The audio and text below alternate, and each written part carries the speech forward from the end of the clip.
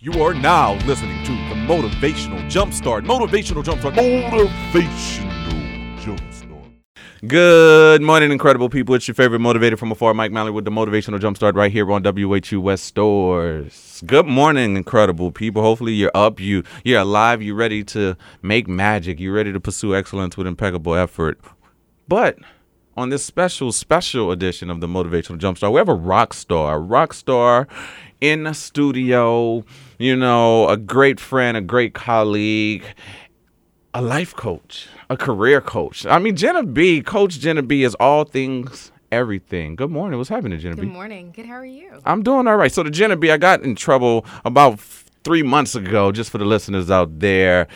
Coach Jena B called in, and I technically, because I know her and the great work she does, but Jena B actually stands for Jenna Burgess. But we're going to get into a little bit of that. But also on this edition, we're going to be talking about the lifestyle of an entrepreneur. What does it mean? What does it represent? How has she been able to be so effective? But what is she still learning? So, as we like to do, Coach Jena B, on the Motivational Jumpstart, introduce yourself and let the listeners know what makes you come alive, what inspires you. It's a heavy question early in the morning. Early in the morning, absolutely. But you're getting folks motivated, so we appreciate it. So just by way of background, I am a career coach and a consultant, and I work with folks who are in college all the way up into their corporate careers on how to be effective early on in your career. And what that looks like is career preparedness workshops. I do speaking engagements, and I also consult with companies and corporations on how to best utilize our millennials and young folks in the workforce. What gets me up in the morning? I love what I do. So many people ask me all the time, what made you start your own company? What is it about being an entrepreneur that's appealing? And for me, I've done the corporate sphere. I've worked for other folks. I've been a part of a startup. I've been a part of traditional work environments.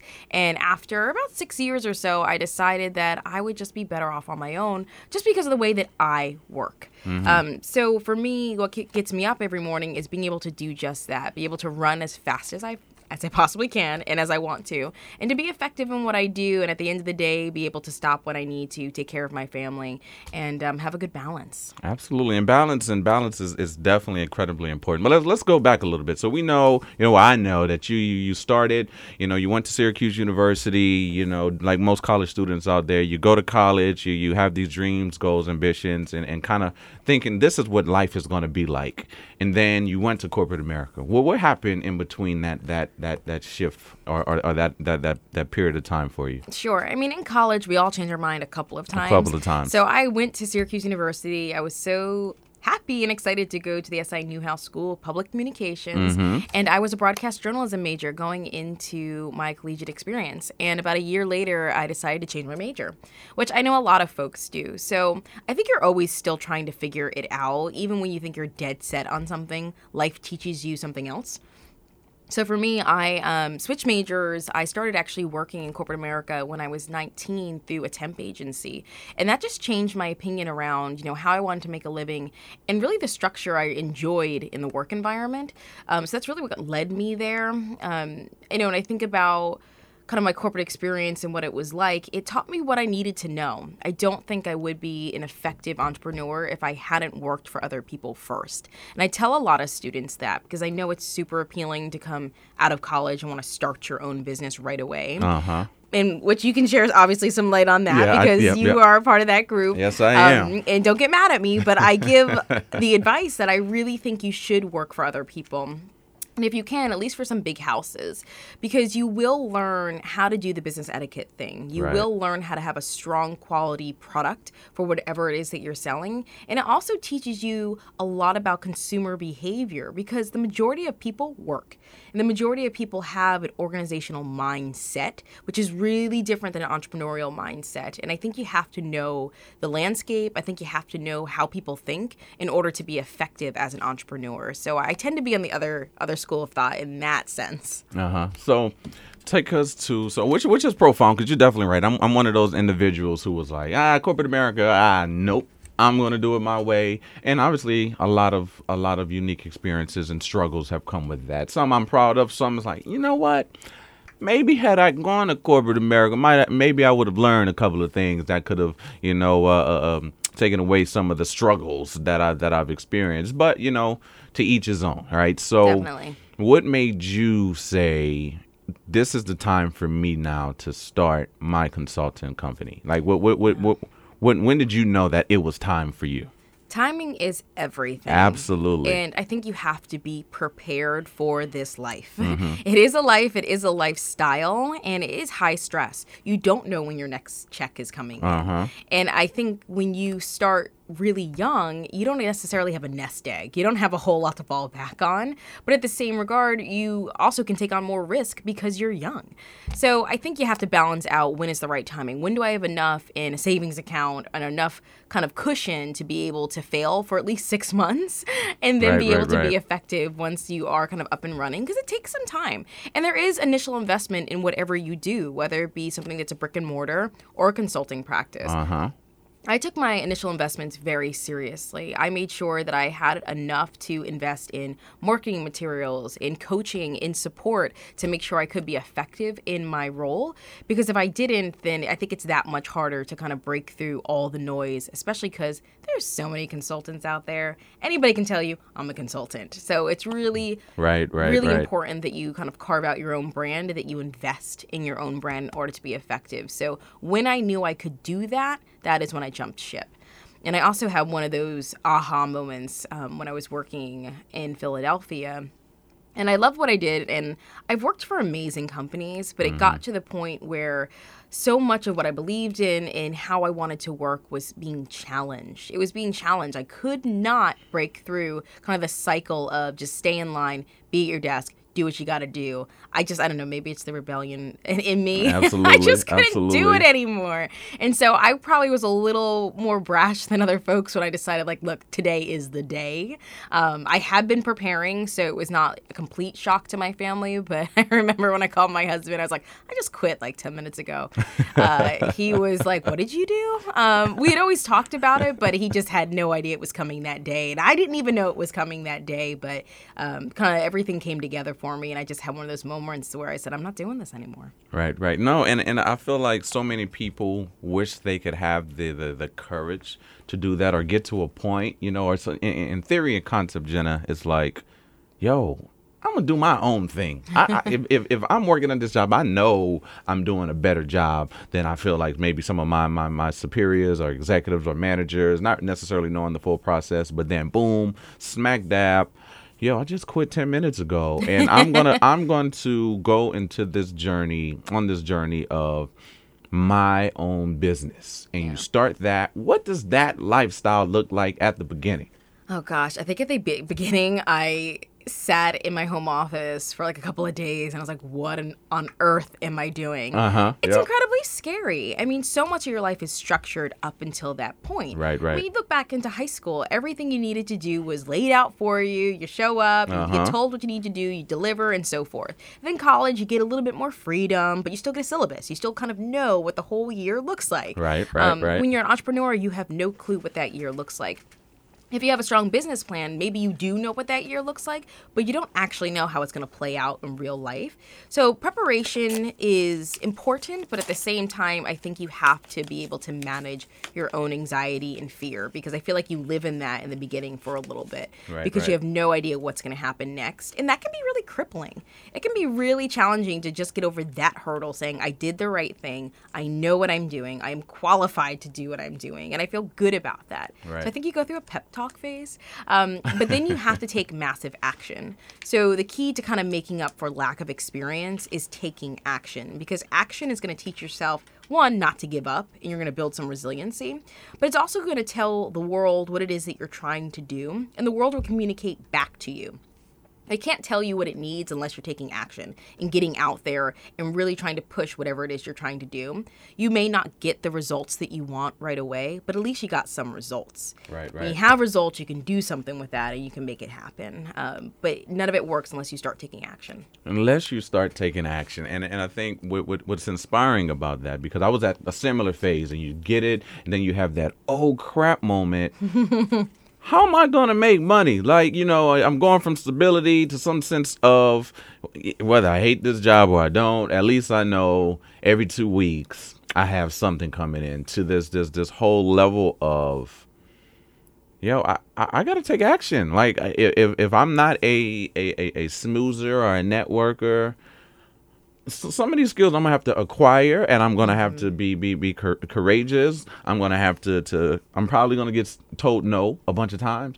Probably gonna have to do this F word free a lot of times too, just to start getting my foot in the door. So Yeah. what has that experience been like for you? Because a lot of times people don't understand that sometimes, I always love the story of the famous Amos Cookie. He went around and he just gave cookies, and people just sampled cookies. And people was like, yo, you're wasting money. And Yeah. we know what famous Amos Cookies meant to the world over the last 40 years. But just in concept and theory, most people hear that free word. I'm not doing nothing for free. What does that look like? I think for today's generations, the idea of doing something for free seems crazy. Right. Because there's so much money out there and there's so much transparency around how you can make money these days. And you have social media and television kind of telling you it's easy to become, famous overnight. So it is a harder concept, I think, today in general, just because of the things that we're surrounded by. But it is important because it's not free. You're getting experience. And if you don't have that experience, you can't sell what you do. Right. So the reality is you're making a trade. It's not like that traditional internship where you're getting coffee and you're working for free and just hoping someone gives you a break. You have created your break. This is your company. This is your baby. So you need to treat it as such. And if what you're missing on that resume to get the paying client is the experience, then you got to take the bullet. You have to go do it for free. And I struggle with that now and again, because I do feel like I'm moving forward in my career and I want to make sure that I'm being compensated when I need to, and that as a woman that I'm not doubting myself and not asking for the right money because I'm a woman and feel weird about that. You have to put it all into perspective. If you're first starting out, you're lacking the experience, go do the free stuff. The reality is every time I did something for free, I met a client at that event or through that experience, they got me paid. So I can't tell you how many times my husband's like, just go. And I'm like, I don't want to go. I'm not making any money. I don't know what I'm doing. And he would push me to get out there and do this thing. And every time I went, I found an amazing client that made such an impact on, honestly, my bottom line. So those free events really do lead to prosperous events. No, and that's facts. And I always say, the free events always prepared me for the paid events. Exactly. You know what I mean? Like I'm actually able to test my speech, my presentation, everything literally on this audience. So that once I do meet these clients or these potential clients at these events, which 9 times out of 10, it always happens that way, right? You have someone like, oh my gosh, we have a business. Can we get you back? Yeah, you get me back. It's not going to be free next time. But I was able to see what the audience liked, what they didn't like. Were they vibing? Was it terrible? Do I need to revisit this whole presentation? You know what I mean? So I think there's so much benefit that comes from doing free, right? So I think that's powerful that you shared that. And you have to make it profitable for yourself. So if I did a free event, I made sure that I brought a videographer or that I took a ton of pictures so that I could start building my social media following or that I could create a media kit. You can take the free opportunity and just use it as your personal creative studio. You can get interviews, like you're saying, get feedback, do your surveys. Metrics mean a lot in any business. So say you do a free event, you get 50 folks in the audience, get their feedback right after. You now have a metric about how effective your product is. So now when you sell to the next person, you tell them, I know it works because guess what? This amount of folks say it does. So you can turn that free opportunity into a profitable opportunity if you can get creative with it and try not to get stuck in the fact that it's free. I don't really want to do this and kind of, having a negative attitude about it. Right. So what are some other things that come with the lifestyle of being an entrepreneur? I mean, as it relates to, you said you're married. What does that mean for just being in a relationship? What is that dynamic? Because I think a lot of entrepreneurs, including myself, we all go through this thing like, well, if I want a significant other in my life or I want somebody to share this with, but I understand the rigor, the grind, maybe they don't understand the grind, so what does that represent or has represented for you, in the world of dating, now being married? Like what does that represent or look like? Oh man, do we have more time? It's a really heavy question. It's tough. Relationships are one of those things that everybody tries to figure out along the way. There's no real guidebook. You can get advice from folks. You can read on, what makes a healthy relationship. You can try and make your list about this is what I want, this is what I don't want. But it always kind of falls apart in practice. You have to literally live it, but you have to be clear on what your role is. And your role as an entrepreneur is to, one, be really clear on what you want. I don't know that it's fair to your partner to just be an aimless dreamer. I want to do this, I want to do that, and be that person that always talks about it and doesn't do it. Right. I think as a partner, you owe your partner the stability of being clear at least. And at least if you can get clear, you can get to profitable, and you can get to organized. Right. And they should help you do that. They think you have to partner with the right people. And I keep saying partner versus, marry or date or be in this relationship, because any relationship to me is a partnership. It has to be balanced. It has to be supportive, because you work way more than you're at home. Right. You do. And we take so much home with us as entrepreneurs because we can't separate it. And that is a challenge for us.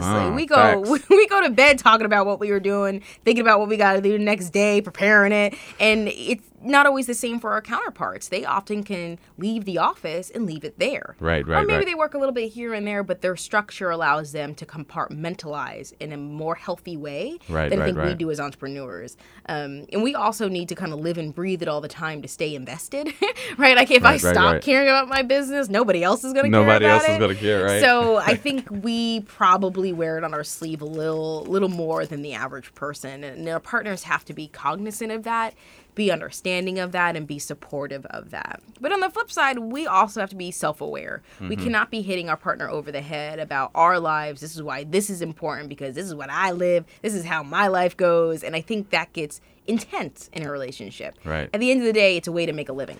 Right. Yes, some of us have found our purpose, and that has allowed us to make a living. But at the end of the day, even though we want a legacy, we want to make this great impact on the world, it's a way to make a living. And put that into perspective, because your relationship is important. Your partnerships in life are important, especially if you want to build a family and you want your family to take on that legacy. So I think everybody's different. I mean, that's my philosophy. I think that at the end of the day, I love what I do, and I'm so privileged to be able to do it every day and to be an entrepreneur. But at the same time, that should not come before my family goals. And so I have to make sure that what I'm doing makes sense with the rest of my family, and that they're comfortable with that, and that my partner is on board with that. And I think that mutual respect allows them to help me in a bigger way, as opposed to dealing with me, if that makes sense. Right. No, it does. And I think that's definitely great advice for sure. And what I took from that was just really big on the communication standpoint, is being able to communicate early with your partner, and saying, hey, yes, this is my baby. This is what I'm passionate about. This is what I'm doing. But also have to realize that if I'm not communicating with you, or if I'm putting this, side and neglecting home and neglecting these other things, then that's not healthy. It's not balanced in the approach of actually making not only the business successful, but your partnership successful. Exactly. And it's just like anything else. You only have so much energy. I know you have about 400%, but the rest of us are around like 100%, maybe 110.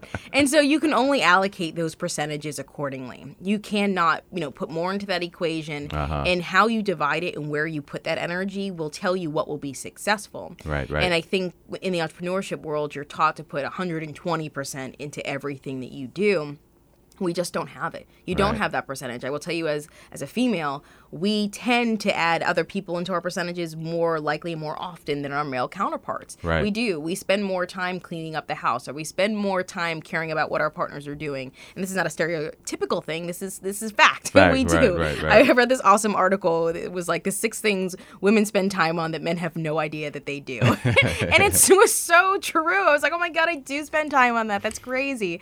So we have to be a little more cognizant that we divide our percentage a little differently. Right. So I think if you are in a relationship with a female entrepreneur, you have to help her spend her time wisely and take on sometimes more things that you wouldn't naturally do as your counterpart. But the reality is you want her to be successful.